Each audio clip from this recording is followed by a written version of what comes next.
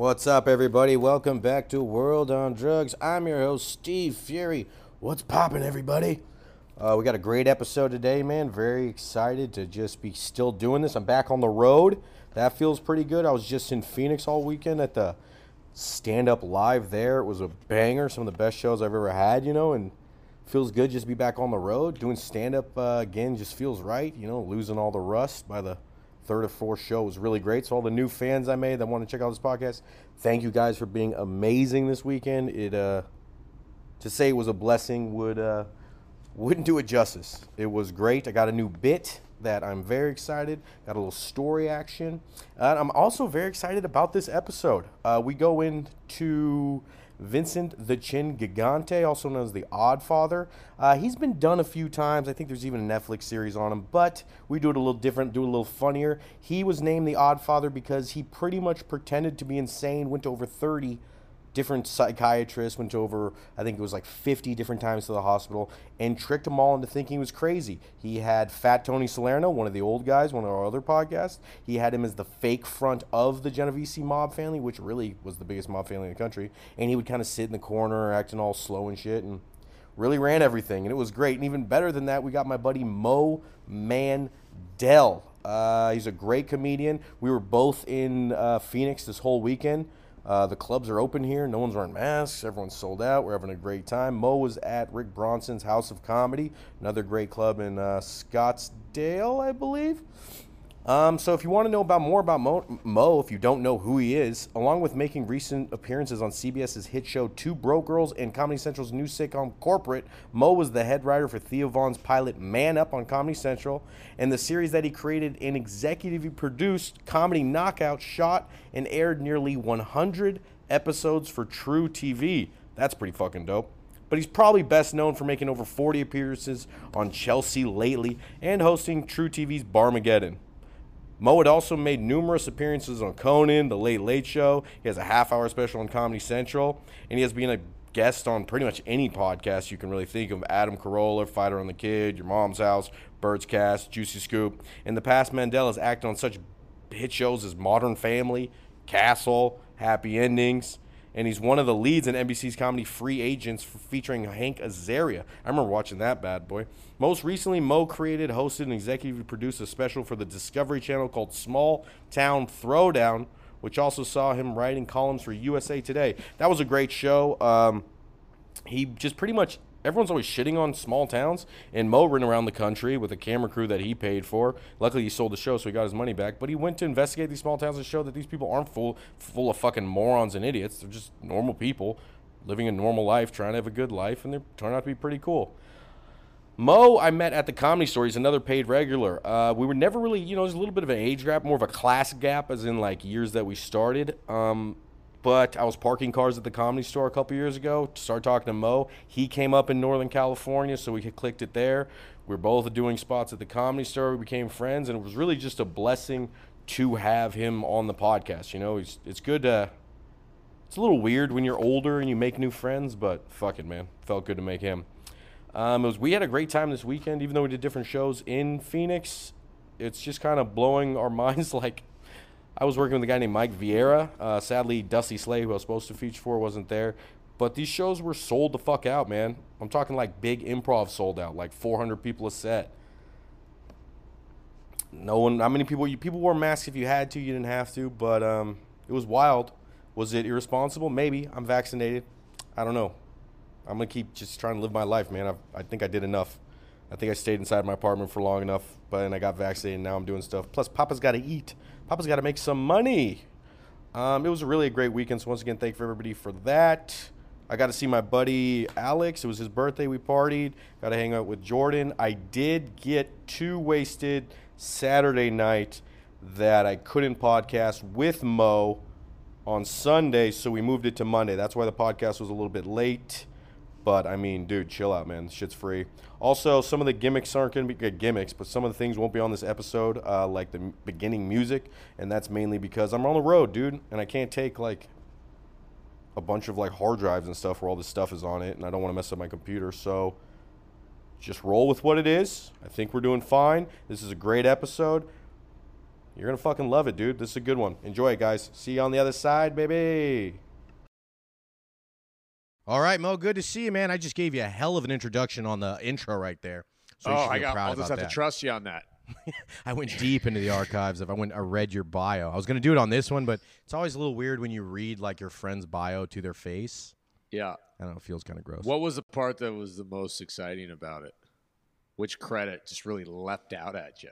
I mean, there were kind of a lot. You got a shit ton more. My bio is way more pathetic where it's like I opened for all these people, but I mean, the amount of credits you have is astonishing. I'm at that stage in my career now where a lot of the credits are shows that have been canceled. Yeah, that's true. And I'm just like, you definitely had like a 6-year peak where you fucking were destroying the world. Yeah. I mean, you're still one of the funniest guys I've ever met, one of the best hangs. We just were in Arizona together, right? Different clubs. You were headlining, and apparently we were just doing very different stuff because I was going to my shows, drinking water, eating a salad, and then we were supposed to do your podcast. You're like, gonna have to move it, bro. Just came off a 2-day coke binge. Well, there was no cocaine involved, or that I remember, but it was definitely a hardcore drinking session. And then I had like a buddy of mine come in town for his birthday, and then we went next door to a lot of these improvs are like attached to like some like restaurant thing, you know, and this restaurant's called Copper Blues, and it's fucking they have like a live band, and then then you don't have to buy drinks there, and then you're famous from the show earlier, so people are just buying you drinks. Oh, dude, it's and then the you best. Just lose your mind. And then all Sunday I was just DOA. Fucking A, man. Being on the road is just, now that I'm married and sober, it's just like it really just feels like you're going to work. Oh, you're sober? Yeah, I've been sober for like 6 years. Was it bad? What? Yeah. It was bad. As he's fucking hammering some beer at 4 in the afternoon. It was 5 almost. I guess it's 5 in Phoenix. You're right. It is. It was a lot of passing out, a lot of blacking out for me. Yeah, luckily the blacking out isn't a problem, but it's just more of the. I mean, before COVID, I was getting drunk probably like 5-6 nights a week, like passing out. Yeah, like passing out. Not blacking out, but I never really went to sleep very often. I would just kind of like pass out at like 4 in the morning. And then honestly, COVID helped sober me up because I was on a not dark, but I was a fun path. That's amazing to me. I would have, because I was thinking, dude, I wish I was still drinking. COVID would have been way more fun. Yeah, I did it in the beginning a little bit, but like in the beginning, I was drinking like a half a bottle of Jameson a night and listening to this guy called D Nice. He would do these Instagram shows for like 7-8 hours, and it would be fun because it'd be like Michelle Obama's in there and she's typing, and I'm like, I'm fucking drinking with goddamn Michelle Obama, and then like day 12, I was just haggard, and I was like, I got to get better, and then I got better, and now I'm dipping my toe back into stand up, and it's hitting me hard, but. It's fun. God damn, I missed it. I know. I was so happy to be on stage this weekend. I was like, God damn, I missed this. Actually, reminds you you're good at something, and like there's like a purpose that you have. Yeah, because also we weren't doing it for so long where I was kind of like, is this because when you're doing it all the time, it really is all you think about most of the time of the day. Anytime you do something, and then when I'm not doing it, where we're not doing it for a year, you're kind of just like, it's not. I don't know. It fucks with your identity a little bit. You're like, it was the only. Am I a comedian or am I just like kind of an asshole? What a loser. I'm just a guy whose only skill can't even be used anymore. Right. All right, Mo. So the guy we got today is pretty fun. We're going to tell you about him. His name is Vincent the Chin Gigante, a.k.a. the Oddfather, a.k.a. the Enigma in the Bathrobe, a.k.a. the real boss of New York, a.k.a. Kappa de Tutti Capo, the boss of all bosses.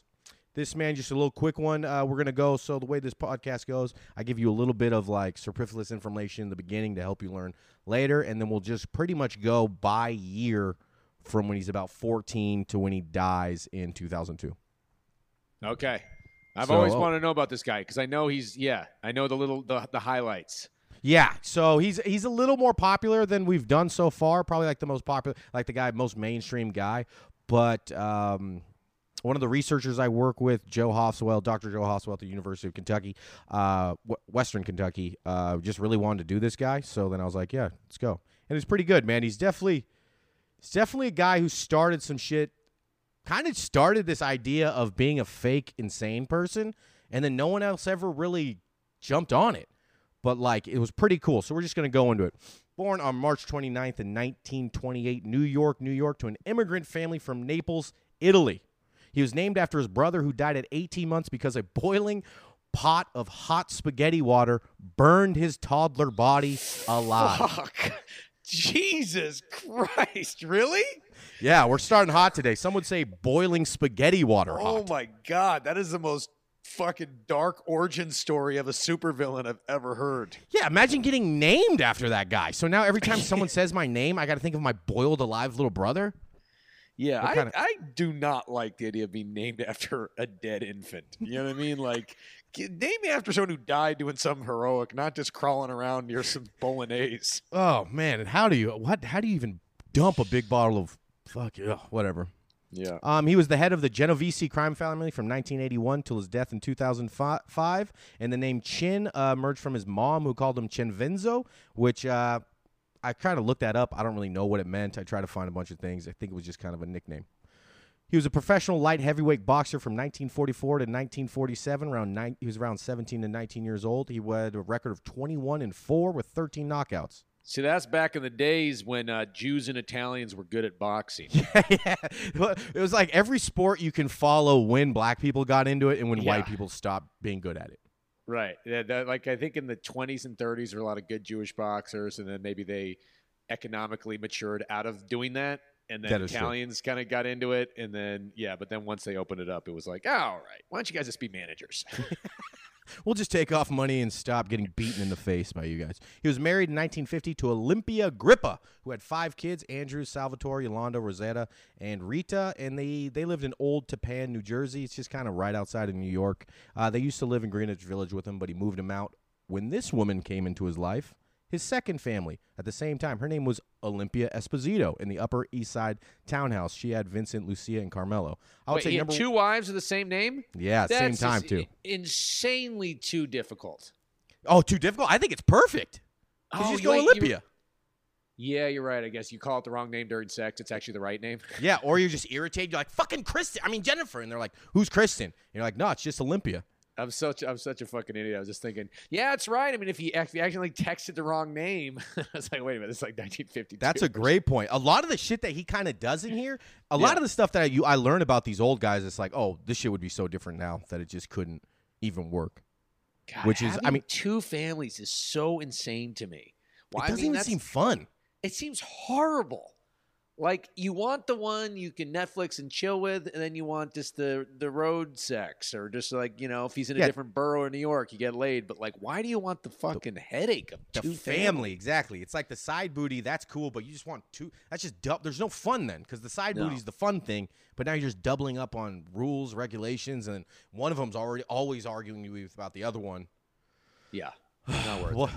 But, I mean, he went crazy. I mean, he said he went crazy, and that could have been one of the reasons. By the 1980s, the Genovese family was thought to make about $100 million a year, which he was the head of. He had a weakness for gambling and would bet anyone for anything. And once he became the boss, he would just cheat, and everyone would just let him win.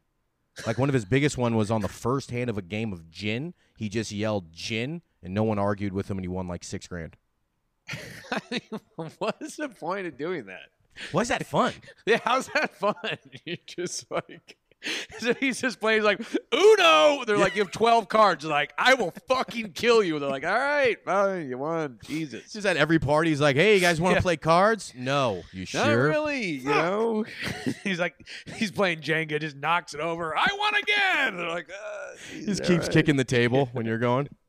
He had a base called the Triangle Social Club. This is in New York. The front of the building was completely blocked out and was inaccessible to outsiders. But once you went inside, there was 3 signs. It was kind of like it's like a empty room, but there were 3 signs. The sign said, "Loose lips sink ships," "The enemy is always listening," "Tough guys don't squeal." Oh, and there's one more. "Don't talk. This place is bugged." These were all the signs in the social club. Yeah, like when you go to like a child or like a kindergarten teacher's room and it says like hang on, and it's like a cat or like a monkey just hang on there, or he just had that all in this blank room so that no one would talk into it. That's smart, man. I was watching that Fear City doc on Netflix all about how they took down the model or whatever. And these fucking guys were not smart about this shit. Like, there'd be a guy who came over, like, I got to fix your phone. And the guy's like, all right. And then they're like, and then we had a bug in his phone for the next 5 years. Like, they just didn't. I guess it was, like, too soon for them to know that people could bug you or some shit. But it was amazing the amount of fucking wiretaps. It did seem like in the past, if someone came to your door, you would just let them into your house. Right, like, right. It's like, oh, the phone repair guy's here. Come on in.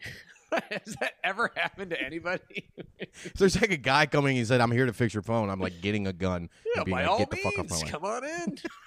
You've got a jumpsuit on. The first time the Triangle Social Club was wiretapped was in 1966, and the feds found nothing during that time. The Chin was wise to the wiretaps, and would do a monthly bug sweep. Okay, Mo, first question of the thing. Yeah. What would you make your hideout? You're a mobster. Where's your hideout? And what would be the worst thing the feds found out about you? There's something embarrassing. Well, it's a tricky one with the hideout, right? Because it's not really a hideout. It's like you hang out there. Like, you really got to be there all the time. So it's like, I guess I would want, like, things to do. I mean, you'd want, like, a pool table. So, you know, like, maybe one of those, like, video game arcades, you know, for like adults. a Dave & Buster's? That would like be a a Dave good & one. Buster's. Yeah, and then you could play skee ball while you're planning hits and shit. And there's a lot of noise, so it'd be hard for them to record you. And you could just be like, meet me in the fucking Tekken 4. Yeah, they're module. trying to listen in, and then you hear, like, the tickets coming out, like, they're like, destroy I'm gonna get a him. teddy bear. And then what would they discover? I don't know. Nothing interesting at all. Nothing like interesting. me Okay. eating my wife's candy that I know where she hides in the apartment. Oh, she hides candy. That's something we wouldn't even talk she about. hides candy. What's her best candy? What's her go-to She candy? gets those fucking little yogurt-covered peanuts, this chocolate, Those are white okay. chocolate. Or like gummy bears. But it's like, I am such an alcoholic and addict. I have no self-control. So if she has candy in the house, I'll just fucking eat it. And so I tell her to fucking hide it. Because I literally have no control over it. And then as soon as she's asleep, I'm like, where the fuck is that candy? I just start scouring the house. It's like, like a really pathetic Easter hunt that goes on every night in our apartment. She just comes home, you're chopping up yogurt pretzels and railing them. Oh, where the fuck are they? So he would kill or harm anyone who invoked his name once he became a boss. Like, he literally was like, you cannot say my name. He would usually allow a person like one time to fuck up, but only if they were like a bigwig. And to someone who wasn't a bigwig and was in a different family, the Lucchese family, he had him beaten almost to death by 3 Genovese enforcers because he said the Chin in one of his business deals. So what were you supposed to call him? You weren't even supposed to. See, that's the thing. The guy was just supposed to be like a ghost. And the more stuff we're going to hear about him, he wants to be a ghost because he pretends he is severely mentally disabled for about 30 years. No, that would be tough. That would be hard to hang out with that guy. Yeah, right? Because it's also like you can't ever say his name, but also I can never say Chin again. Like, it's like, that's a little much, just to take over. I mean, that's not that popular of a name, though. Chin, I guess. You don't really bring that up too much. I don't know. I feel like in those mom communities, there's got to be at least 10 guys named like Chin or fucking Chin, Bananas. Johnny Mustache. They're always fucking something like that. They're always nicknames, too, where it's like, I feel like Italian guys that I've met, too, like pick the thing that you hate about yourself the most and make that your nickname. Yeah, that's true. It's like Steve Insecure Fury. It's like, come on, man, just fucking. Hey, Mo Mandel, no draw on Fridays and Saturdays, doing stand-up Mandel. Like, hey, come on. Old 30 audience Sunday Mandel. Mo, Groupon tickets only Mandel in the house. What? So some other keynotes. So he started to admit himself to mental hospitals, and he would have done that about 30 times in his whole lifetime. So he would go over and again into a bunch of psychiatrists. And this is the kind of thing that always keeps me when I'm hearing about this is like, everyone's like, he's fake. But it's like the psychiatrists are all in on the scam or dumb. Well, I mean, probably they just like know that they'll get murdered if they don't give the right diagnosis, right? That's true. You definitely know where a psychiatrist is going to be, weekly because they have a fucking schedule. They're like, my name's on the front you hear door. stuff like this, though. This guy, the Chin, if we're still allowed to, I don't know if we could say his name or not. And it's like the Beetlejuice now. He comes out and fucking kills you. But how much did this guy just not want to get a regular job? Like, how could it be worth it to fucking pretend to be a crazy person your whole life? That's just to have money? That's one of the biggest things in being a criminal. It's like, in the beginning, like you're selling weed or you're selling drugs, it's easier than getting a job. But at some point when you're admitting yourself to mental hospitals over 30 times, you're tricking. You got to make sure no one says your name. It's like, I feel like I would have just been like, I'll be the actual garbage man rather than faking it. Yeah, I was just reading about something today where a big mafia guy got arrested coming into Palermo. He was trying to come home he was hiding out in Brazil, and he was trying to come home for the holidays, and he had been gone for like 2 years, and he was trying to, and it's like, dude, like, what's the point of doing that? If like you have to be away from your whole family and just to try to come back, what are you just like sitting in a little bunker like, oh, I'm so successful, I'm rich? Like, well, all right, but your life sucks. You can't even dude. put your money in a bank, so then you're also like always about to get robbed. I don't know. That's why I stopped. I used to sell drugs for quite a long time, and then it just kind of got. Well, then I got better at stand-up than I was at selling drugs, and I was like, I don't want one to ruin the other one. So if we start seeing your career go down, we're like, oh, we know what Steve. Might be picking up. Yeah, might be. If you see me doing a lot less spots but wearing a lot more gold jewelry, you'll know what's happening. So he consistently tricked psychiatrists and was diagnosed officially with schizophrenia 34 times. He once knew the FBI was going to come and get him, so he would. He went naked in the shower, put on the water, and stood in there with an umbrella. So just to prove it was crazy. That'll do it. He regularly did not shave or comb his hair. The FBI agents would call him crazy like a fox, and he avoided the draft of both World War II and Korea due to an antisocial behavior and a record. So I don't know if he really did it. He was a criminal. They don't really hire criminals. It's always that weird question, though. It's like, if you are pretending to be crazy, are you crazy? Like, do you have to be crazy just to fucking think this is like a worthwhile way to live your life? I mean, it's a strange kind of thing, you know? Just like at least a sociopath. Like, I don't know if it's like, but it's definitely something wrong. So pretty much The Sopranos is a lot kind of loosely based on him, whereas multiple characters are more him. Like if you watch this, I always think of Junior Soprano as being like the Chin. Because he's a guy who was like super like a straight up old man who was still heavily in the mix. It's kind of a combination between Junior and Tony Soprano because he was going to the psychiatrist and all that kind of stuff for actual problems. But he's pretty much Junior. Okay, so we're just going to go bang, straight out, starting with the timeline. 1942, he's first arrested at age 14.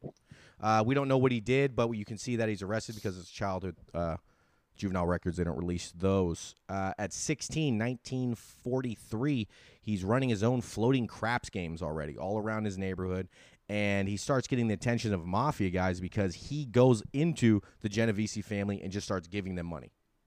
So he's kicking up is like paying a tax. If you go to sell drugs or do anything in a known gang member's neighborhood, you have to give them some of their money so they don't beat you or kill you. Right, and they're not even... Oh, okay. So he had to do that, or he was just doing that to like voluntarily kind of get in with the guys. It's had to, but no one knew yet. But he's voluntarily doing it to get in with the guys early. He sees where this is going to go. By 1944, he is 17 and he begins working with the Genovese family now. So it's about a year later from that, and he's immediately, the protege of the head guy Vito Genovese. So he's moving up quick, making the smart shit in the beginning. By July of 44, he has his first pro boxing fight. He's 17, 6 feet, 175. That's a tall Italian. That's a big good guy. Yeah. That's a guy that says athletic, and he can do a lot of things. In 1945, it's the first of his 7 arrests before turning 25. Most of this stuff is because he's fencing stolen goods. During this time, he's known in the neighborhood as just like beating the shit out of anybody. He's like kind of like a really. Isn't it weird that he's a boxer and his nickname, the Chin, had nothing to do with boxing? That's a great point. Like, how the fuck's that possible? What was his Did he have a boxing nickname? I don't know. They say pro, but you know, like when they do boxing, you don't know what the fuck is pro and what's not pro, or like. But he had a decent amount of fights. I mean, the Chin. I mean, they said it came from his mom, but it feels like it might come from that too. The boxing definitely makes sense. Also, like it used to be so much based in your neighborhood. You know what I mean? Like whereas now, I feel like growing up, you don't really care about your neighborhood that much. Probably because you have cars, you don't have to walk around. But just like having this giant guy, well, not giant, big. Well, for the 40s, That was probably pretty big. 6 That's foot, pretty big. 175. Yeah, I love in these neighborhoods too. Like where like that. You always hear the story like he caught the attention of like these fucking scumbaggy guys who had like scouts. Like, oh, that guy seems like a sociopath. Let's get that fucking animal in here. You know what I mean? Probably. That is a good point. That would be kind of the fun job. That would be like the one job I would want where like you didn't have to do much, but you can just see talent. I think I can see talent pretty well. But it's like it's such a funny kind of talent. Like that guy seems like a criminal. Let's get him. That guy's stealing from his neighbors. Let's get that guy in our organization. And then they're all mad when the guy turns on them. It's like, right. They're like, what? Who would have saw this coming? Right. Why is this shit? I don't want this to keep making fucking noise. All right. So what's pretty cool is the reason he gets so good at boxing is he's training at the boxing gym called Stillman's, which was the home to Jack Dempsey and Rocky Marciano. He's seeing these guys. He's seeing them fight. He's getting good. He doesn't know if he wants to be a criminal yet or a boxer until May 17th, 1947. He has his last boxing fight that leads him to needing nose surgery. And I mean nose surgery in 1947. Yeah, that's not cosmetic. No, that shit. I mean, how do they even do it? Probably just like put like a shoehorn in your face and just. The doctor's like, all right, here it goes. He just does like they do in those movies where they just sort of somehow breaks it into place. And Don't when you love see that them in movies, they can no matter what happens, they can always snap it or break your arm back into place, you know, and then you're like, all right, I'm good. Yeah, it's like how many times are you practicing the breaking thing till you can get it on just the first pop? Like sometimes I want to see that in the movie where the guy goes, all right, hold still. And then his nose starts gushing blood. He's like, what did you do? It's like, I don't know. I saw it in the movie. I don't know. In 1947, he's arrested for grand larceny and auto arson. He pleads down to malicious mischief and just has probation. Grand larceny is just like personal theft, and auto arson is a car fire. So pretty much he stole a guy's car. He didn't like set that bad boy in fire and didn't really get in trouble with it. First time behind bars, he's for distributing things called betting cards to college students and elementary kids. And essentially what this is it's kind of like, I mean, before cell phones are an app to bet on stuff, you'd have to go and get this ticket. But what these things are is he gives you 15 different cards of matchups, like sporting matchups between a bunch of different things. You choose which ones you think you win, and if you guess 4 right, you get $10, and if you happen to get 15 out of 15, you get $500, which in 1950 was probably $6,000. Yeah, there was a lot of that going on, just like kind of privately run lotteries. Yeah, the privately run lotteries are the craziest one because it's just like let's say I won the money from the mob, how do I get it back? Like I can't be like. What if they're just like, no? I know. I was thinking about that, too. I mean, I guess they have to give it to you or else it ruins the... What, their fucking like reputation of the mob? No, not the reputation, but then no one's going to buy it the next time. Yeah. Because they're like, we know you guys keep it. But, yeah, it is kind of crazy. Like, when people come up to you, like, how do they know you even have any money to begin with? Like, it's just a fucking... And, like, without the internet, like, I feel like someone could just be traveling around the country, like, running this fucking lottery scam. For sure. And then also like, well, I mean, I think a lot of times when people bet with the mob hopes almost that they don't have money so then they can get them under their thumb.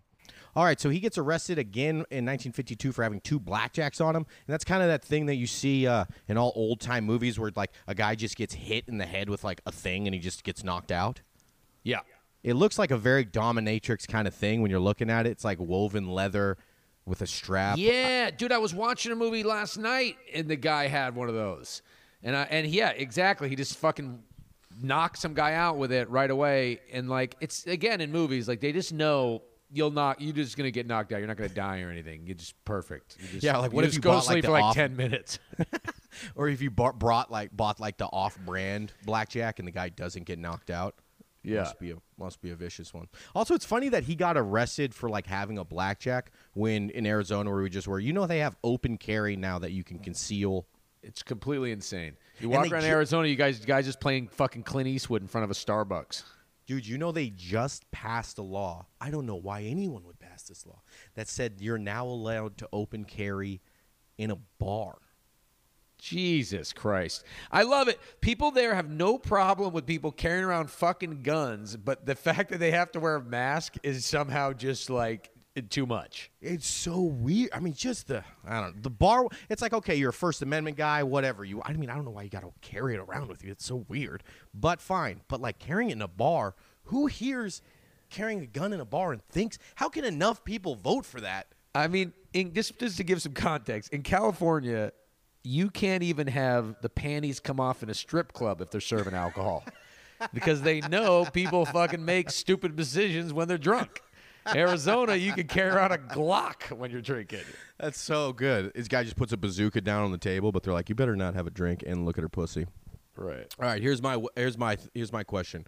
Yeah. So you got to carry around a weapon to kind of like protect yourself. Nothing too crazy, and you got to think you got to carry it all the time. What kind of weapon are you going to carry? For me, I've always wanted a cane that turns into a sword. That's pretty good. Yeah. That's You a know what I classic mean? one. Like just or one of those things where like, in Taxi Driver where he had like the gun shot out of his sleeve. Yeah, that's pretty good. That would be pretty sweet. Something I feel like that, where do you get that gun out of a sleeve thing? Like, is it like for other things, like a quick, like it's like quick pencil user, but everyone knows you're supposed to use it for a gun? He had to make it. Remember that in Taxi Driver? He was making it. Yeah. But I bet you could find it. I bet you could drive out into like San Bernardino, or fucking 29 Palms. You can find some. Probably here. I'm guessing probably Arizona. You could find that. Yeah, thing. Arizona. They actually sell it down at CBS. Sell it at the bars. Just like you get condoms in the bathroom, they get like automatic gun. Dude, you know which one I wish I could carry around, but I just don't trust myself? Is remember in like Above the Rim where Tupac had like the razor blade that he always had under his tongue that he would carry around? But there's no way I don't swallow that on like the first go. Or have you seen Peaky Blinders? Yeah, they have the thing in their hat. In their hat. That one's like, I would just feel like I was like, and then you just get that open razor cut, and that shit is not, it's not a healer. That one's. No, it's tough. Gosh. I get cut just from paper sometimes. Dude, I used to have this. I used to carry this. It was like a switchblade, and it would go in my pocket, and it would open a little bit, and so I'd put my hand in to get it, and it would just, and I would never throw it away. I just kept it. It's like, buy another $40 knife, you fucking idiot. Tearing out my hands like goddamn, like I get stray cats. All right, 1953, he's arrested 3 times, $1 for shooting dice. It's not that bad.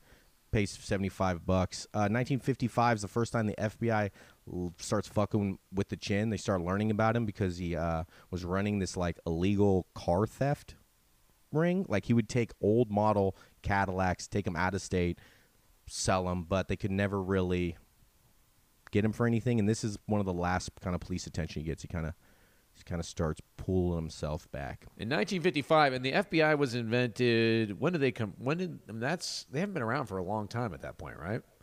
That's probably pretty close to what they were. I think in a little while longer, it talks about Hoover starting to focus on him. So Yeah. I mean, he's still in the heat of the weird shit in the beginning. I love Probably those still old pretty Cadillacs, man. Those are fucking. Those are the best. You see those giant boat-like Cadillacs that they always have in like all those fucking old movies. You look like you could just like transport 7 dead bodies in those things, and just, it's aquatic and land. It doesn't matter if you go in there. Yeah, exactly. You can take off into space if you really want. In 1955, he begins getting the attention of Vito Genovese, the head guy, and starts moving up real quick. He's never really accused of murder, but the FBI memos and what they hear at this time say he rose up because he was one of the badass hitmen they had. And it would make sense because everyone was so terrified of him. You don't really get that if you're just punching people. To cover for his newly acquired income, he starts being given no-show jobs, which are what they'd give high-ranking members of mafia places so that they show they made a little bit of income. His was a building superintendent for a mob building.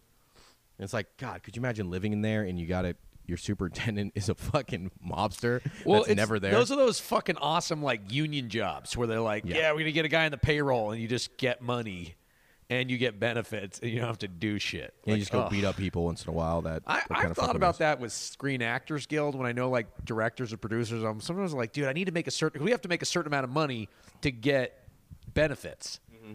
So I always think about like, dude, can you just like hire me and then you could just pretend I got edited out of the show and I'll give you the money that you have to give me to qualify. But I'm sure that is the kind of thing they check for all the time. Yeah, tax fraud or something. Also, I mean, I'm probably not even allowed to say this, but like, I feel like comedians are the only ones that don't have a fucking union. And that's why we're getting paid the same thing we got paid in 1985.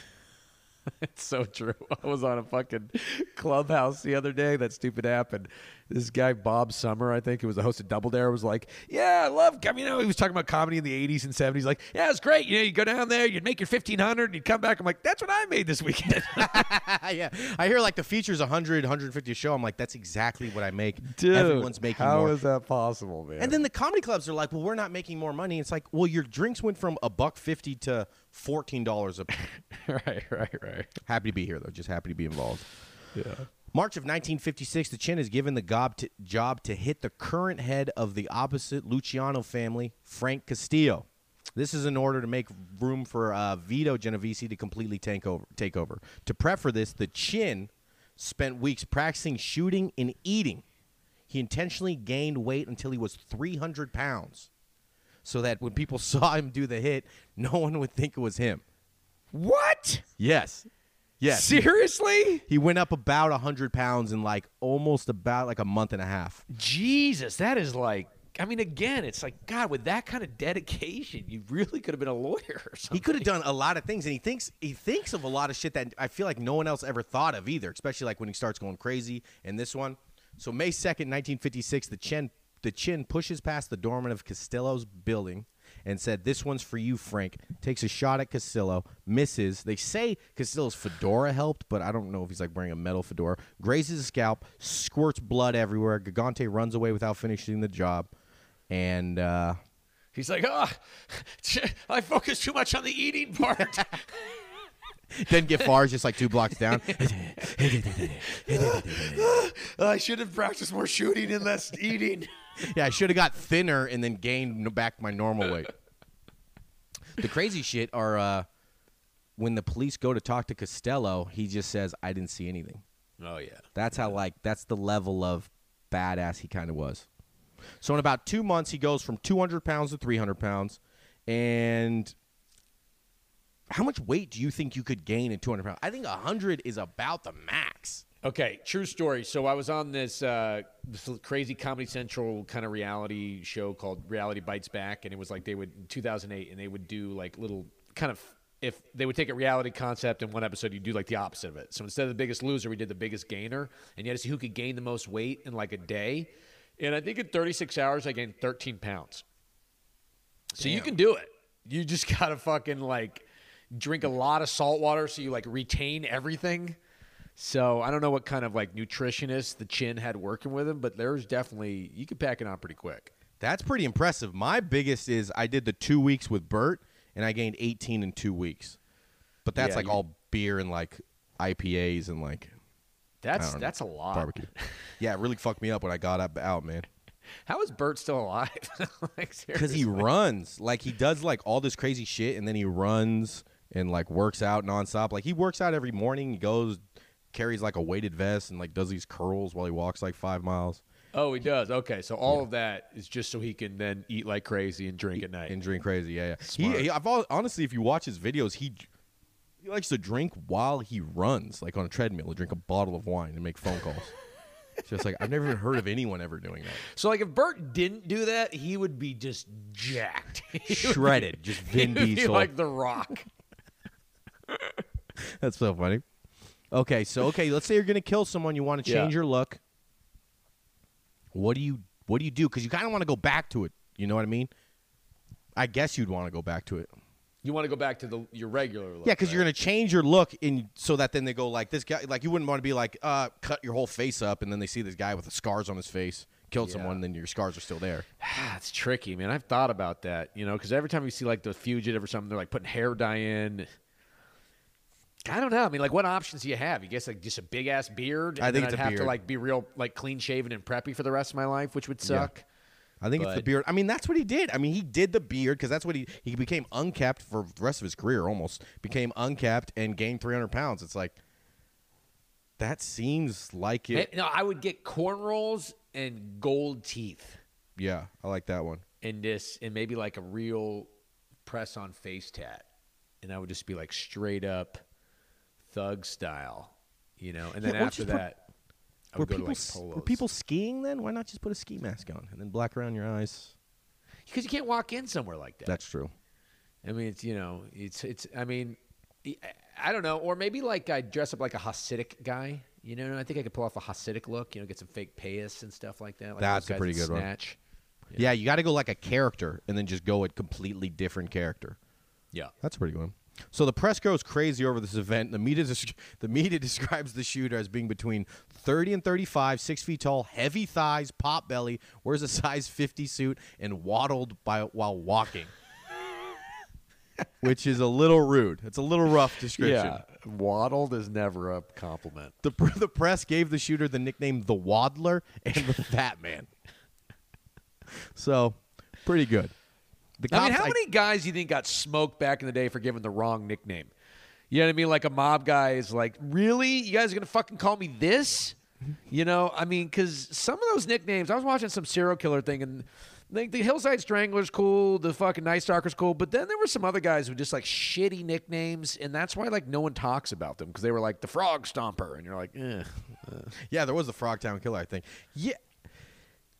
I mean, but it also then the media should stop giving cool nicknames. Like always give bad nicknames. You know, like the Small Dick Killer or like the. That's actually a good bit. You should do that because it's true. Like the Night Stalker's dope. Like that's almost just like a fucking like that's just a cool name. But if you gave like the greasy faced like third nipple guy, it's not going to work that well for him. Right. So in May '56, the cops identify Gigante as the main suspect, but they can't find him. He kind of goes on the lam, starts losing a ton of weight, and then they talk to his wife, and his wife says she's never seen him for a long time. He's been on the run. But when I do see him, I'll actually want to fuck him again, hopefully, after he gained that 200 pounds. I'm surprised he's not known as Vincent the Stretch Mark Gigante. Yeah, seriously, man. Probably riddled like a map. August of '56, so what, 3 or 4 months later, the Chin, he's tired of being on land. He just walks into 54th Precinct, turns himself in. He's much slimmer, a lot cleaner looking. His bail set about $150, $150K, but he gets it reduced to $117. And instead of having the mob pay for it, which was what the DA, the district attorney, was hoping, he has his immediate family bail him out. They are able to come up with all the money, so the DA's pretty pissed because that was kind of like the little scheme to show that this guy's mob affiliated, because how he could have got this money. This trial begins for the Chin. The doorman clearly identifies him, which is like sucks. You know what I mean? I gained 300 pounds. I then lost 100. I grew my hair out, and I still look the same. And then they call Castillo to the stand. Castillo goes to the stand, and he goes, I don't know him. That's not him. That's not the guy I saw. And when he leaves, you can hear the Chin say, thanks, Frank. Appreciate that. I'll never understand it. I just like the idea of not snitching is just, I just don't have the DNA for that. I'll snitch fucking immediately. Matter of fact, I had a weird thought today. I had an Uber driver who was the worst Uber driver I've ever seen, and he was like kind of yelled at me when I told him to slow down because he was driving like crazy. And I was thinking like how much I wanted to snitch on him. Like I never do the low rating on the Uber, but then I got scared that like maybe now he knows where I live because he dropped me off. So like he seemed like that unhinged. Yeah, I could see that one. I mean, I did my first negative Yelp for that. I went to Phoenix to go buy this car this weekend. I agreed in principle to buy the car for $8,000. When I got here, the guy didn't know I was doing shows here. He thought I was just driving to buy a car from Phoenix. He goes, "Hey, actually, the car's $12,000." What a fuck, really? Yeah, bro. And he gave me the $8,000 price because he goes, I'm trying to sweet talk him. I'm on the phone. I'm like, hey, yeah, I'm out here. You know, I might go out there. Maybe I'll pick up some shows. I do comedy. He goes, oh, you do comedy? You know a buddy of mine named blank blank? I go, yeah. You know, we know each other. I didn't say he was my best friend. But I go, yeah, he's a guy, buddy of mine. He goes, oh, you know him? I'll knock off $2,000 from the $10K. So I'm like, that's what I'm like. Okay, I'll come out with $9,500 in cash. Go to buy it. The guy says the price was actually $12K, so when he knocked it down to $2,000, it was just going to be $10,000. Just bullshit. And I think he called his buddy, and his buddy was like, yeah, I don't know that guy. I don't give a fuck about that guy. Don't help him out. So, crazy story. What you just described is exactly how the Hilton hotel chain got formed. The guy back in like the early, 1900s, Hilton grandfather went to buy a bank, and he had to like travel like 3 days on a train. And when he got there, the guy did that. The guy's like, oh, that's actually more money now. And so the Hilton guy's like, fuck that. So he spent the night in a hotel waiting to go back, and it happened to be near a mine. And all these miners were just paying for 5-hour shifts in the hotel. It's like, this is pretty good. So he just bought the hotel, and then that's what started the whole fucking Hilton chain off that. Maybe this is gonna be my moment. This is gonna be the moment that changes you're my gonna life. soon have a fleet. You're gonna have like an armada of like Used whatever you're cars. gonna buy, Hondas. So on May 27th, 1958, they even got the time, 11:45, the jury gives a unanimous not guilty because Costello said he wasn't him. About a year later, Vito Genovese, Gigante, and a few others in the family were convicted of heroin trafficking, but this is believed to be fake because none of these guys dealt heroin. So this is another thing that changes Gigante's, the future, the way he sees of things. The first one was someone said his name, so he goes, no one else can ever fucking say my name again. The second one is he gets framed for trafficking heroin, and once he becomes the boss and his way up, he goes, no one's selling heroin again. So he learns from his mistakes, but so Gigante got 7 years. Says he's framed. The guy who kind of rats him out is this guy named Cantaloupes, like the melon's his last name. Yeah. It's not even a nickname. There's a guy, Johnny Bananas, later, or Tommy Bananas, which is great. The Cantaloupes guy, before he dies, admits that he got $50K from 2 different rival family members to snitch on him. And then Cantaloupe dies when he gets out of jail. He dies in a bar fight that no one ever solved. Huh. So probably. That's surprising, though, because I would think if you can't talk to the feds, you can't use them to take down other people either. Like, well, that's what they do. That's a big thing that once the feds start working with other criminals and cartels and stuff like that, a lot of times, the guy will just be like, well, I need to get someone. And this guy will be like, well, I know where fucking Mo lives. He lives in Phoenix in this area with his wife. But they'll just make up some shit. Yeah. Yeah, I guess. They suck. That's shady. Yeah. Quote from one of the prison guards who assessed Gigante in his 1960 admission. He goes, he takes pride in his praise showered upon him by the clergy, and to be recognized as a henchman with racketeers, giving him the role of Dr. Jekyll and Mr. Hyde. It is anticipated that prior patterns will prevail following discharge. But he's released and he's rated a model inmate. But the thing is that the reason this is important is that when he says he's a model inmate, they also say he never demonstrated any abnormalities in his health or mental health, which is going to be a stark difference the rest of his life. He's like this guy's like Primal Fear. Remember that movie with the movie? Ed Norton? Ed Norton like, is like, it's the whole thing. I mean, not to spoil it if anybody hasn't seen it, but he acts like a fucking crazy, like he has Tourette syndrome, and he's like this guy in there, and he's been interviewed the whole time. And then at the end, he flips, and you realize the whole thing's a fake, and he's just like this fucking brilliant serial killer. Like Kaiser Soze. Yeah, it's a Kaiser Soze move. Yeah, it's a Kaiser Soze move. He does exactly that. Yeah, so we're good there. The Chin... So Chin, in 66, when he gets out, he quickly establishes himself in the Greenwich Village neighborhood of New York. He's running numbers, loan sharking, skimming from bars. And this is when J. Edgar Hoover starts focusing on him. Greenwich, that's where the Comedy Cellar is, right? Yeah. Yeah, he runs that place for a long time. I'm wondering, I wonder if they used to have to pay him a cut or something. Because he runs this shit to, the 90s. Yeah, probably. Yeah, that's kind of cool. I get one of those 2 drinks. Yeah, it's the only 3-drink minimum because he gets one of them. Right. That's so funny. And that's why there's so many he's like not Ray Romano, but who's the... He used to sell heroin to Artie Lang. Yeah. Well, his nose, when it's all fucked up, it's got Artie Lang features. Features like that weird flat nose, the deflated nose he has. Yeah. So he's able to avoid having a parole officer because his lawyer, this is when he starts going into, somehow he got the idea that going crazy, saying you're crazy, can negate any kind of bad shit you do. So his lawyer says he can't have a parole officer because it makes him in a very nervous state and he needs to rest, which is isn't that the same for anyone that would have a parole officer? Yeah. But it works. That doesn't help anybody's mood, I'm sure. Yeah, it doesn't. No one's ever stoked to see their parole officer and it makes them invigorated.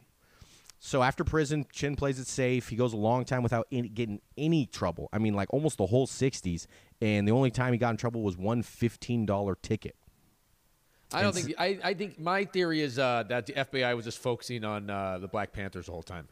So they just stopped looking at the fucking mafia for the 60s. They're like, all right, we got to shut the Black Panthers down. Because I think Hoover was big time, Well, the whole the whole FBI was got extremely racist for the whole beginning of the whole let's thing. let these whites keep breaking the law for a decade. And then they, work together to kill Kennedy? During the 60s, the Genovese family starts going to business with Morris Levy and creates promo records and roulette records. They start giving out record contracts. And what their big thing that they did, and a lot of Mafia guys did this, is they would add their friends, themselves, and other people onto writing credits. So that whenever the song gets played, they get a piece of it. And then when people got mad, like this guy, Jimmy Rogers, he's pretty famous, not that famous. He stopped making music for 2 years, and then they beat him the shit out of him till the man could never sing again and almost died. The most notable artist on, I think it was promo records, was actually Stephen Stills from Crosby, Stills, Nash & Young. This was before he was in that band, but he was just like a member of this huge ensemble. But it's like, oh, that's pretty interesting that this guy fucking... Wow, that's really shady. Yeah. They put their names on there so they... I mean, after all the money they're making, they still want those little fucking writing residual checks. Well, he got into this thing. He got in with Morris Levy, but Morris Levy was started with these two other guys, but they got into such large gambling debts, which is kind of what happens with. That's how they start. That's how they really get in your business. And they got bad gambling debts. They got kicked out. These guys got brought in, and they started making money that way. So in 1966, the Chin finds Olympia number 2. That's what the FBI calls her, is Olympia number 2, and it's like, I think she'd be pretty pissed if she was known as Olympia number 2. Right. He starts his second family with her. Some kids, Lucinda, Vincent, and Carmela. He moves his old family to Old Tappan, New Jersey. It's a lot safer. I really hope that the kids have the same names as the other family's kids. This is Joseph Jr.'s the second. Who's the other one? You'll meet him. Well, you won't meet him. Just don't go to New Jersey. Don't ever fucking go to New Jersey. So he moves his old family out to Old Tappan, New Jersey, and starts paying off cops. And it seems like it's a pretty good rig. The cops are being cool with him. It's a lot more chill out there. And his big way of doing it is on Christmas time, he would put a crisp $100 bill in a envelope and give it out to all the guys at their Christmas party. And I think this is kind of in the part of his life in the late 60s when he starts learning how the system works better. You know, he's like having a misdrift and he's putting him in different cities. He's paying off cops. He starts checking himself in the mental hospital immediately after this. And here's an idea. Here's one, too. Let's say you have a mistress, but it's back in the day. It's back in the day, so not now, so you can't get caught on. Right. There's no Facebook. There's no Facebook. Yeah. There's no, like, any of that kind of shit. You should have to look in, like, a Rolodex somewhere. Ugh, the good old days. Yeah. What are you going to do? What do you mean? If I got caught having a mistress, or no? What are you going to do to keep one? Like, let's say you want this double family. Yeah, it's tough. I mean, I guess what I would do is I would just like tell my agent, you know, hey, dude, start booking me for like $500 a week, like whatever you got to do to get me on the road, you know. And then you'd have to have like a road wife, but then you'd do. You know, I don't know. That'd be tricky. Tricky. I think, you know, it is definitely, you got to be a road guy to have the double family. Comedian would work, or like road salesman, because then you could say, I'm going to fucking New Jersey this week. And sometimes you go to New Jersey, but also sometimes you just go with your other girl. So comedian would probably be a pretty good one, just in the Catskills. I can't imagine having it in the same town. Like, I've never cheated in a way where you have that seems way too stressful. Like, every time you go to the Grove, you're just like, oh, hope she's not there. I mean, that shit just sounds like, how does that ever work? Or the caller ID one now. It's like, oh, and then she calls me, and it just says, like, or like Pizza Hut's calling you. It's just like, ugh. I remember when I used to cheat in high school and like in my early 20s, it was just a level of fear constantly that you're going to be caught. Like, the shoe's going to come down. When you do pull it off, isn't it the best? Yeah, it is pretty fun. Oh, God, it's so great. Because it feels so bad. Two, you know, one, you drive around, the other one, I only done it a few times, but you're just like, yes, this is what it's all about. And then the shame and the guilt kind of hits you like an hour later. But for a second there, you really feel pretty cool. Great. In the moment, cheating is fantastic. Right. And then you realize, after. These are human beings, and I'm a scumbag. You know. A long time ago. I never did that, but I've heard stories. I used to do it. In my early 20s, I was a real piece of shit. Yeah. So April 27th, 1970 is the first time Gigante checks himself into a mental hospital because he keeps saying, I want to sleep forever. They say, so that's kind of like where the Tony Soprano thing comes in, where the first couple times he might actually be kind of depressed. A month later, Chin's lawyer, John Caridi, appears in court to state that the Chin cannot appear as he's seeking psychiatric treatment at St. Vincent Hospital. This is the Chin's second mental hospital visit, and he checked in the day before the scheduled court appearance comes out, so starts looking pretty shady. Starts looking like he knows what he's going to do. But his wife, because this little information right here is going to could be very important in about 30 years. His wife starts co-signing on his admissions, saying he needs care and he does not realize it, and that he's actually crazy. Because once she starts lying to the court, that's not good. That's a felony, and you're going to go to jail for that if they catch out that he's not mentally handicapped, which they might find out later, and why we might believe that he wasn't actually mentally fucked up the whole time. Now, could she have kept him in there? You know, like sometimes people get to that point where somebody can like sign 5150 him or something. Yeah. Yeah. I think that was just a ruse, and she was just on the thing and was friends with him. And yeah, man, you really don't want to marry a gangster. I feel like they're always going to ask you to do some fucking crazy shit like that, and then like you're getting none of the. Well, I guess she was getting to like live off the fun of the mafia money and shit. Yeah, but and if she's Italian and growing up in that time, who knows if her family wasn't involved, and now she gets to be with a guy who might be the Godfather. Yeah, but it kind of sucks though, because if you're going to be with the Godfather, you want him to be taking you out to nice restaurants. You want to go to Copacabana, but if he's trying to pretend like he's a fucking lunatic, you're like, great, I got to take you to the goddamn mental hospital. This is not worth it. Yeah, that is exactly true, because he starts really leaning in hard to this crazy shit. Like he's gonna start. You'll hear about it. Right. So Gigante's in September of 1970. So he just got out of his 60s. Gigante's third mental hospital stay. He says he needs help because he's feeling very apprehensive. An FBI mole planted in the hospital says this is just an elaborate ruse trick. So that's 3 hospital trips in a year. What else do you think that acting crazy might help you get out of, or would help with a racket? I'm thinking kind of like white man can't jump kind of thing. You know, you're in Venice Beach, some like fat guy in a Hannah Montana T-shirt sucking on a turkey leg comes up. You're like, I'll take him, and then he's just bamming on other dudes. Yeah, that's a good one. That's definitely a good one. The hustling. You know what's going? Not getting harassed in bad neighborhoods. If you just act like a fucking lunatic, no one's gonna like really come up to you. In fact, I remember I was in South Africa doing shows. Actually, my brother was with me, and we noticed that some guy was like tailing us, and we thought this guy was gonna try to jump us, or whatever. And then I was like, let's just start speaking like fake Russian to each other, because people are scared of Russians, you know. Mm-hmm. So we just started like going like, and sure enough, the guy kind of just like bounced. You know, yeah, because I feel like Americans a lot more robbable than we seem like such pussies. But even if you just speak with like a fucking, if you ain't fucking at me, they're just like, I don't know what the fuck's going on. These guys are kind of crazy. That's good. Yeah. I feel like I would say like Canadian is like number one robbable. Yeah, if they hear on a boat, you're gonna get fucking hit with a billy jack. Hey, like, buddy, you just got blackjacked right to the back of your head. One informant stated that the Chin did this because he feared if he had to go back to prison, he would become a rat or gay. The informant stated that the Chin would easily crack one's back, and I mean, this seems like some bullshit. I don't even know why I put it in there. But wait, the Chin was worried he would become gay if he went back to jail. Yeah, that's what one informant said, and it was in his book. And it's like, I mean, that's to me, isn't everyone's like reason to not go to jail because you don't want to be? I mean, I think gay people probably meant raped, and you just don't want to get raped. If you take rape out of prison, it's not that bad. That would just be a pretty weird way to describe rape.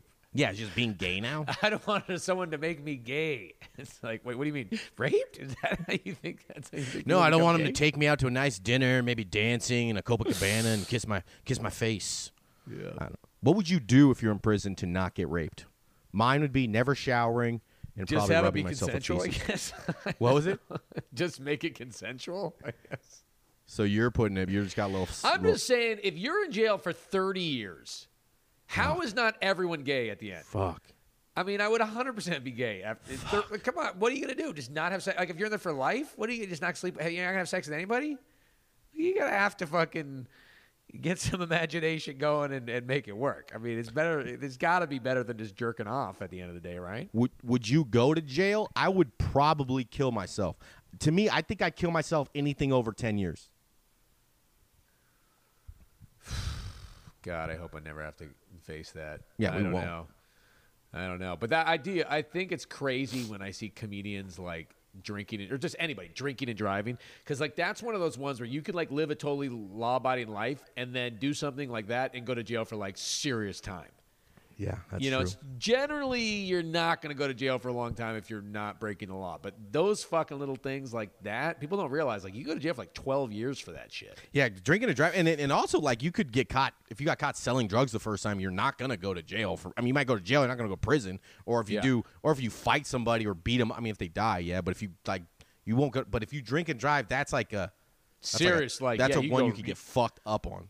Yeah, I don't know, man. Whenever I hear people killing themselves before going to jail, whatever, especially like these guys who kill themselves, like I think there's a few that happened. Some guy in Hollywood who was like a pedophile. Like, then it's like, yeah, why would you not kill yourself? Because not only going to jail, your life's over. Like, you know what I mean? Like, you have this horrible, fucked up brain, and then like you're just considered a complete monster. It's like it's not like when you get out, things are good. Yeah, you know what I mean? You're still the your pedophile life's guy. Still horrible. Yeah, you're literally the worst.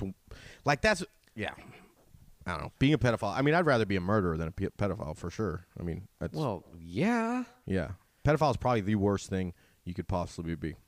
Yeah. So, November 1971, FBI officially suspends any investigations into the Chin because he does another hospitalization visit. This is like the third psychiatrist that's saying, yeah, he's fucked up. During this time, this is when the Chin officially becomes a capo. And, the real funny part, actually, is that the FBI, before they quit, they start looking through the trash of one of the Chin's businesses, Pete's Novelty Shop.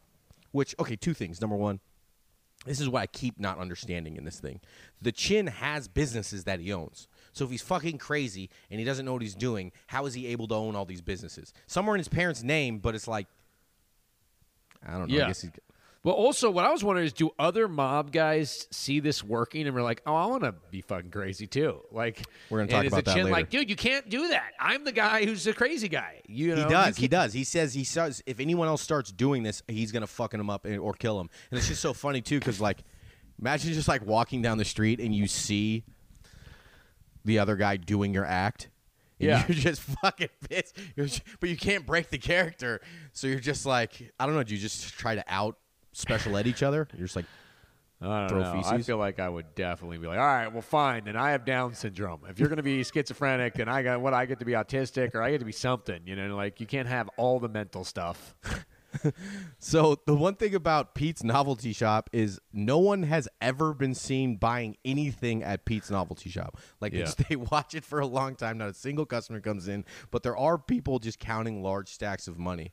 Yeah, And, I've seen those places. There used to be a Russian deli in my old neighborhood in San Francisco, and you just see the same 4 Russian guys playing chess in front of it all day, every day.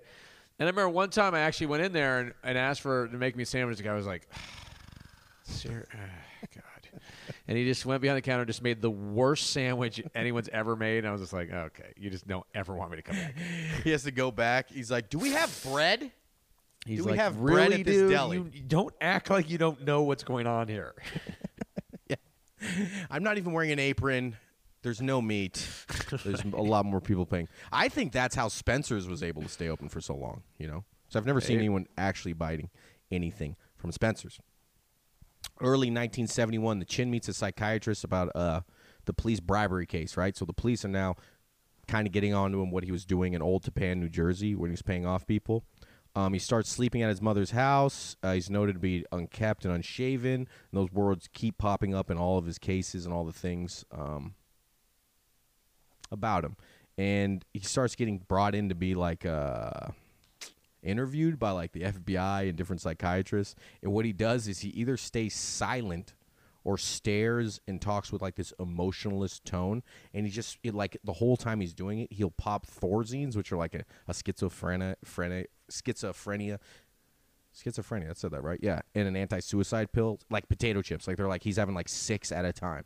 So he's like melting his brain just in that time. And he's really selling it, man. But it almost goes too far because at this trial, then the cops and the FBI start going, okay, man, okay, yeah, you're crazy. Well, we think you need electroshock therapy.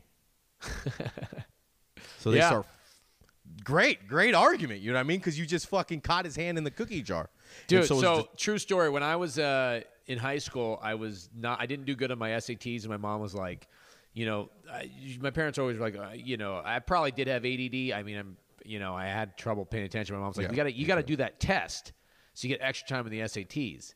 And when we went to take the test, she goes, you want to, the worse you do, the more time you'll get. So I was like, I got you. So I purposely did it wrong. But then I also kind of just spaced out and probably did it wrong anyway. So the doctor recommended my mom that I get a neurological examination. And then she was like, we're good. I'm not going to do that. Do you remember, they were called Cat 9s. They weren't SATs, but every year in California, you'd have to take this test. Yeah, CATs. CATs, yeah, the CATs. So my senior year, I didn't give a fuck. So I didn't know anyone looked. So it's 2 columns, A, B, C, D, E, F, G, 50 and 50. And I did a perfect dick. At the top, I went down here, and there were no double bubbles or anything, right? So if it's scanned, it'll look fine. And then I remember they called me over the speakers. They were like, Steve Furey, we need Steve Furey in the office. And I went, and they didn't really get me in trouble. I just had to retake it, and I didn't care again because it didn't have anything to do with you as a student. You're right. I never understood what that test was. That was we were doing them a favor. It helped them know if we were stupid or not. It didn't really do anything for us. So it was why do we have to take an extra test just for you guys? And it took days, 2 weeks, and it was 8 hours a day. So I just did the dick, and it was. I didn't think I was going to get in trouble, but I guess. If anyone would have took 2 seconds to look at it, they would have seen just a huge cock. So.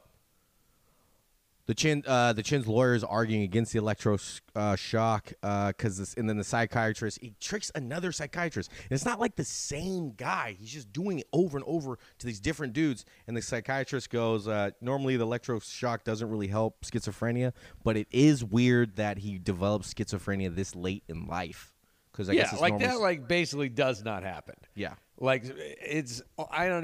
used to work with schizophrenics in college. I thought it was going to be a social work or whatever, and it almost never, very, very rarely, I guess it could happen whenever it's 16 to 21 for males. Yes, is when you get it, yeah. So how do they explain that one? There's something happened in prison. Yeah, the gay thing. That's where he had to disassociate.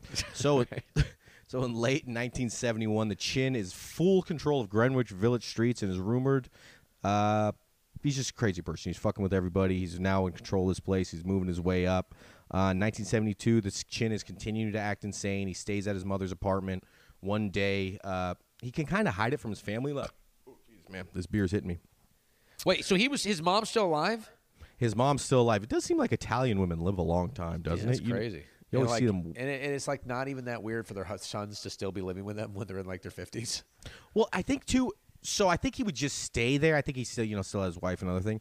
But it does seem like immigrants in the past, it was okay for the family to live there until you get married. I think, honestly, women were supposed to stay at home until they got married.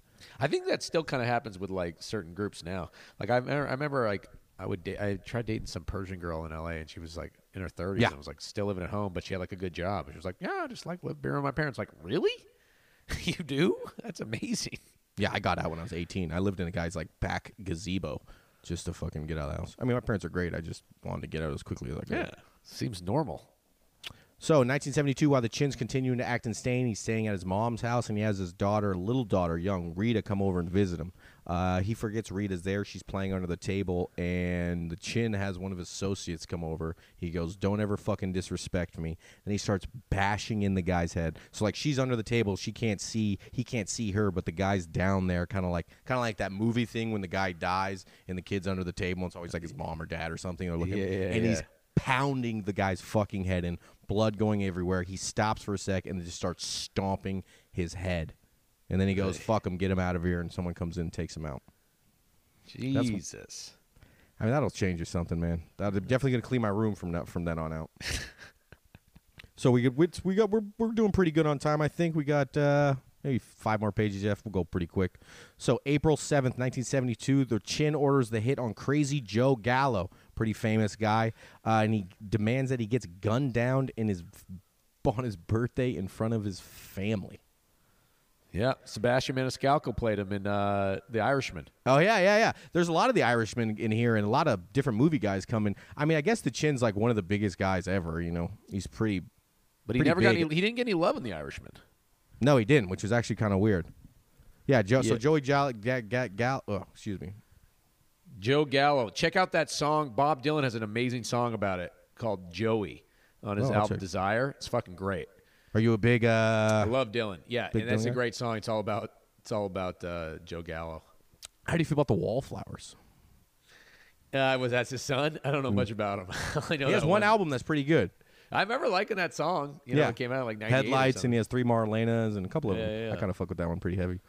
Bob Dylan's cool. I just saw him live one time, and it was just like the worst I've heard that story show from I've so ever many seen in people, my life. I mean, he's 79 or something like that. It's like fucking old guy. Also, like when you're doing acoustic music in like this day and age, it's not like the most like grabbing thing when people have like fucking LEDs and lasers and shit. Just like an old man with like a hat. It's hard to drop Molly and go to a Bob Dylan concert. Yeah. That's just for your smoke weed, maybe have wine or something chill. Yeah. During the 70s and dude, I actually. Oh no, it was Neil Young. Sorry, I'm gonna skip that story. It was about a Crosby, Stills, Nash and Young concert, or it was a Crosby, Stills and Nash concert, and fucking Neil Young showed up and was able to join him. It was fucking amazing. It was in Tahoe. One of the great concerts I ever went to. I went with my dad. During the 70s, informants often say that the Chin is a psycho and he's going into treatment just to scam people, but they also don't say that very much because he will fucking kill them. So in September of 72, the second time a federal psychiatrist visits and interviews, these are now even like, it went from private people that he was hiring, people his lawyer was having, to now federal psychiatrists, people working for the government, and he's still tricking them. This guy should have been an actor. Yeah, I mean, he was like Christian Bale. He gained weight. He lost it for a role. He's pretending to be crazy. So what happens is the Chin meets this doctor, and he just says all these like weird face tics, like this over and over again. He starts shaking his legs and muttering his answers. He often gets up and says he wants to go with his mom in the waiting room, and she's not even there. And this was enough for the psychiatrist, federal psychiatrist. Like the feds are like, yo, fucking. I mean, he's kind of on their side. Like, he's not, but he's, like, on their side. And he goes, this patient is not mentally competent and cannot adequately consult with his attorney in his own defense. The psychiatrist wrote that to the prosecutors. Gigante's new psychiatrist examined him yet again for the defense. And the news, unsurprisingly, was even worse for prosecutors.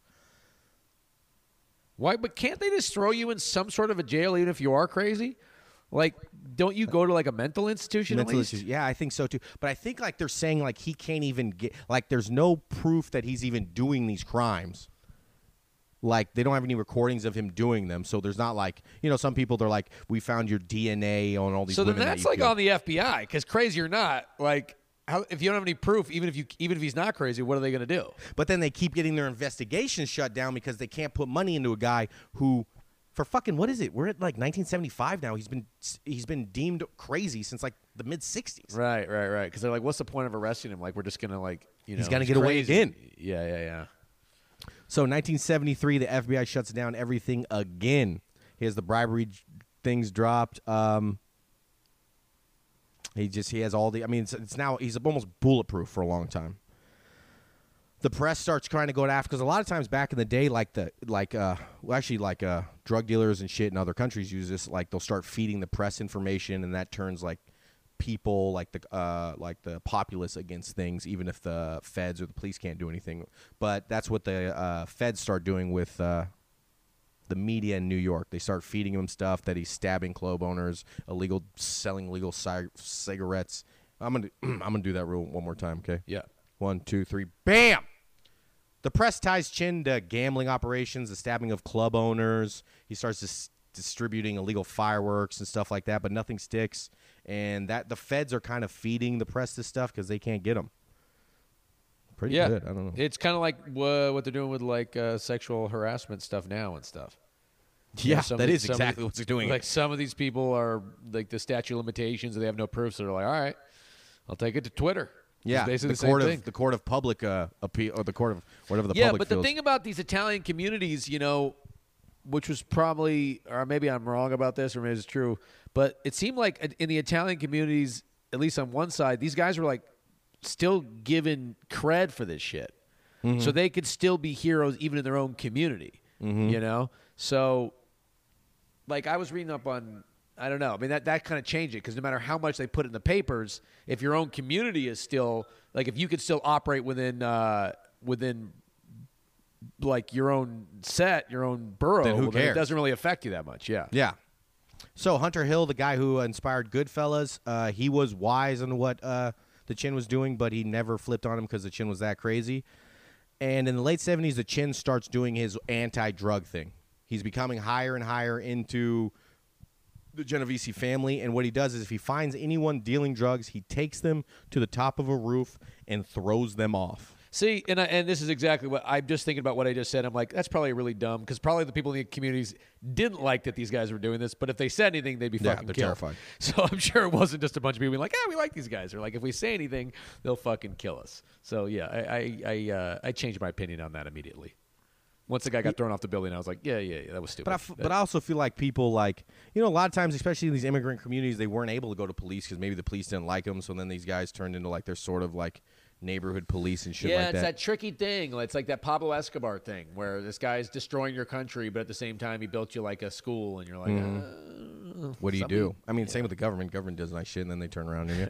That's true. So the snitches would get the same treatment as the guys who sell dope. The Chin became more powerful and more obsessed, and now he would do the same thing for just people saying his name. And it went from people in his own organization to any crime family in New York. If they said his name, they would be executed for it. Well, which is just fucking insane. Fucking a lot of that's high stakes.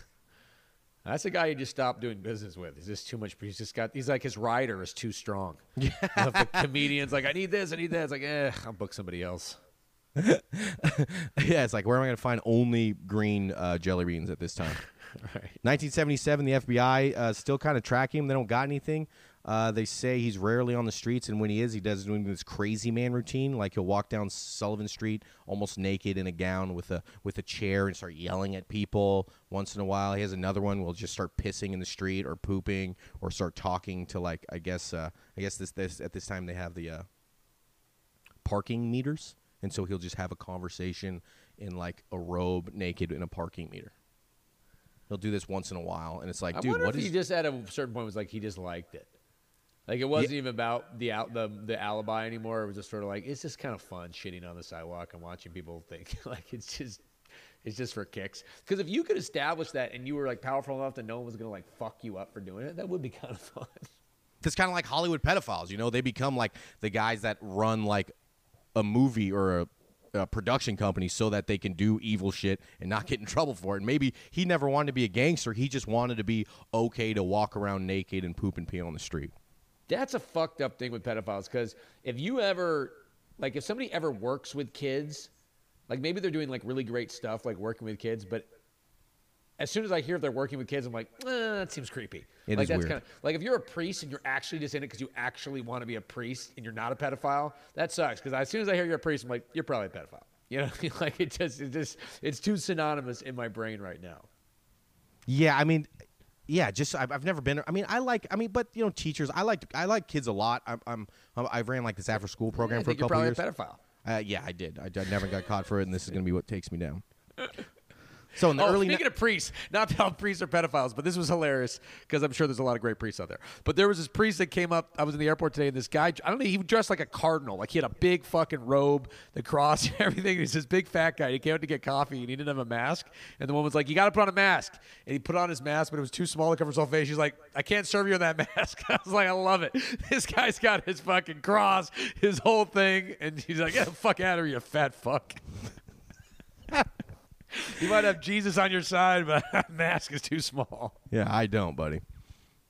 Yeah, I mean, the excuses people will use just to do anything. In the early 1980s, the Chin wants to change the leadership of the Mafia family in Philadelphia, so he convinces this guy, Antonio Tony Bananas Campanegro, to kill the Philadelphia mob boss, Angelo Bruno.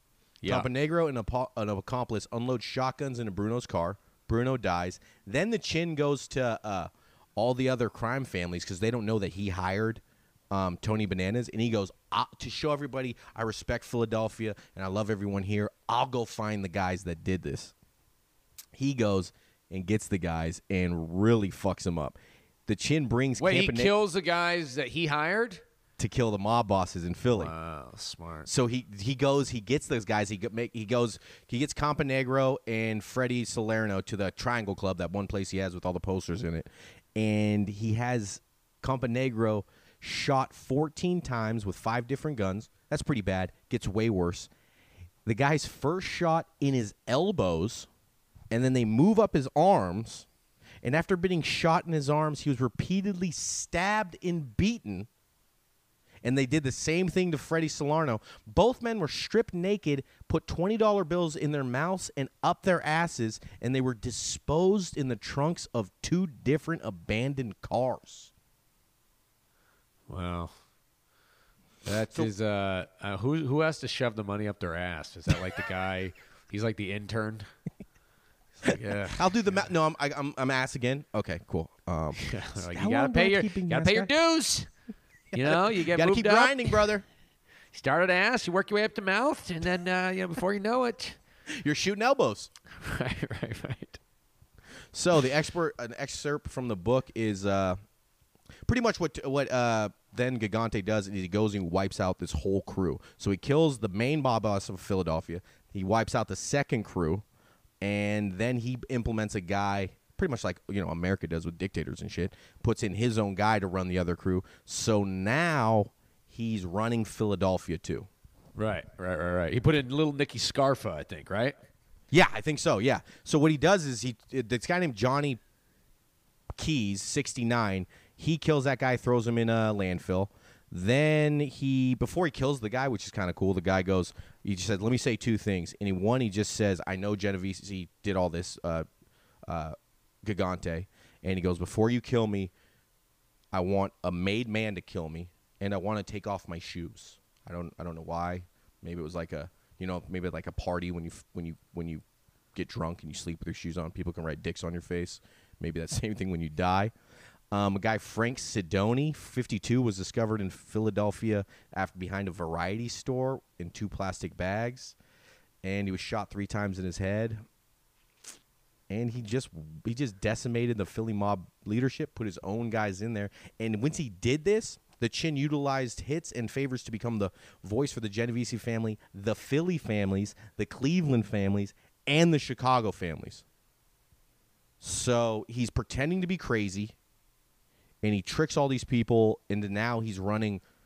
Dude, he's doing the fucking the U.S. government routine in Latin America, basically. Yep, exactly. Or anywhere we've fucking really gone into. Yeah. So he has another. Pick a place. Yeah, pick a place. Pick anywhere not doing well right now. Right. We probably put in someone of our own. Pick whoever is now our enemies with our own guns. That was us in the 70s. We trained them at some point. So he's still doing a bunch of construction shit. He takes over stuff. He's making $2 million a year from the Dock Workers Association in New Jersey. The feds are still watching him, but they can't get him in trouble. They start naming. He has different outfits he wears. There's one called the Looney Tunes, where he wears a floppy hat, old shitty shoes, messed up pants, a worn bathrobe, and a Tweety Bird shirt. Just kind of wander around up and down the street like this, just playing around, I guess. This makes me think of all the crazy homeless people in my neighborhood now. I wonder if one of them is running some big cartel. Yeah. That would be a great one. Oh, a cartel one. You just live in your tent, but your tent's all teched out. You just don't let anybody else. Right. I hope so. I would like to think that at least one of these homeless guys is running a cartel that lives on my street. Yeah, that would be fun. So towards the end of the 80s, the FBI now starts following even more, and surveillance stuff's getting better. And they're noticing him when he goes to Olympia No. 2's house. He's normal there, and then when he leaves, he gets dressed like a fucking plumber going to work, where they put on a jumpsuit, but he puts on his Odd Father outfit. Why did they that? Should have been the FBI's key piece of evidence. This guy is crazy. He shits in his own hat. He lives with his mom, and he has 2 wives. How does he have 2 wives if he's doing that? And multiple businesses that he's running. Right. It just seems like it clearly doesn't add up. Or he's Forrest Gump. He's the highest functioning guy with a lot of problems. So the Chin tries to kill John Gotti. He fucking hates that guy. And he actually, sadly for everybody else, he prevents Gotti from carrying out a hit on Rudy Giuliani. Rudy Giuliani should be dead, but the Chin saved him. He misses Gotti. Well, we don't know what happened, but he does murder one of his under the Gambino bosses by using a plastic explosive bomb. He uses that because that's not something he used to do. 1990, FBI uses a battering ram, breaks down this front door, takes him in. And when he appears in court, he brings his bathrobe. He doesn't dress up or anything. And when they ask him questions, he just keeps talking about how this is such a nice wedding. So, which is really fucking hilarious. He's indicted on 6. He fucking commits. You know, it's amazing. He's like a guy on stage. You just gotta fucking own it. Own your character. Commit. Or what's that sketch group with the fucking with all the Italian guys? Impractical Jokers? Yeah, it's like Impractical Joke. They just won't leave the bit. He's like, I'm just going to keep going as far as I can. So, mid-90s, he gets indicted with 69 different RICO charges. Lawyer sends him to another psychiatrist, but this shit's falling apart now because now they've got real footage of him seeming normal. He's able to kind of avoid prosecution to 1997. He generally lays low because he's trying to fight his court cases. He's now charged with conspiracy for murder on all the different bosses. This shit's starting to come on him. He does everything to fight the case. He even tries to find the jurors to bribe them or try and kill them. And it's amazing that he is still free at this point because all these guys were dead or in jail. Like, by this time. I mean, Gotti's already in jail at this point, right? Or he's very dead. Didn't we never find No, Gotti? he is dead. He died in jail. But, I mean, by this point in the story, Gotti's probably in jail now. And also, he's another generation, you know? Like, all those guys were in jail or gone, like, 20, 30 years before this guy. So it worked, whatever the fuck he was doing. Well, he also, I forgot to mention this one, is one of the guys we talked last time about was Fat Tony. And Fat Tony was the fake head of the family. So Vincent would seem like a crazy guy in the corner in a wheelchair, and Fat Tony would be running everything. So, 1997, we're coming to the end here. The Chin is convicted of conspiracy to kill other mobsters and sentenced to 12 years in prison, $1.25 million. And also, like, he's gotten arrested so many times. Isn't there like a 3 fucking strike rule? This guy's had like 50 strikes. I don't know. You definitely want to be this guy's lawyer, though. That's a lot of hours. That's a retainer that's nonstop. A lot of billable hours. The last thing we got written here, January 23rd, 2002. The government they're kind of having a hard time putting the shit on him. They can't really prove that he's faking being crazy, but they start finding some stuff, and then they start putting charges against his family for obstruction of justice because they played along with his crazy act, and they put charges against his son Andrew for 12 years for aiding and abetting. And the Chin admitted in 2003 that it was all fake and it had all been an act to fool law enforcement.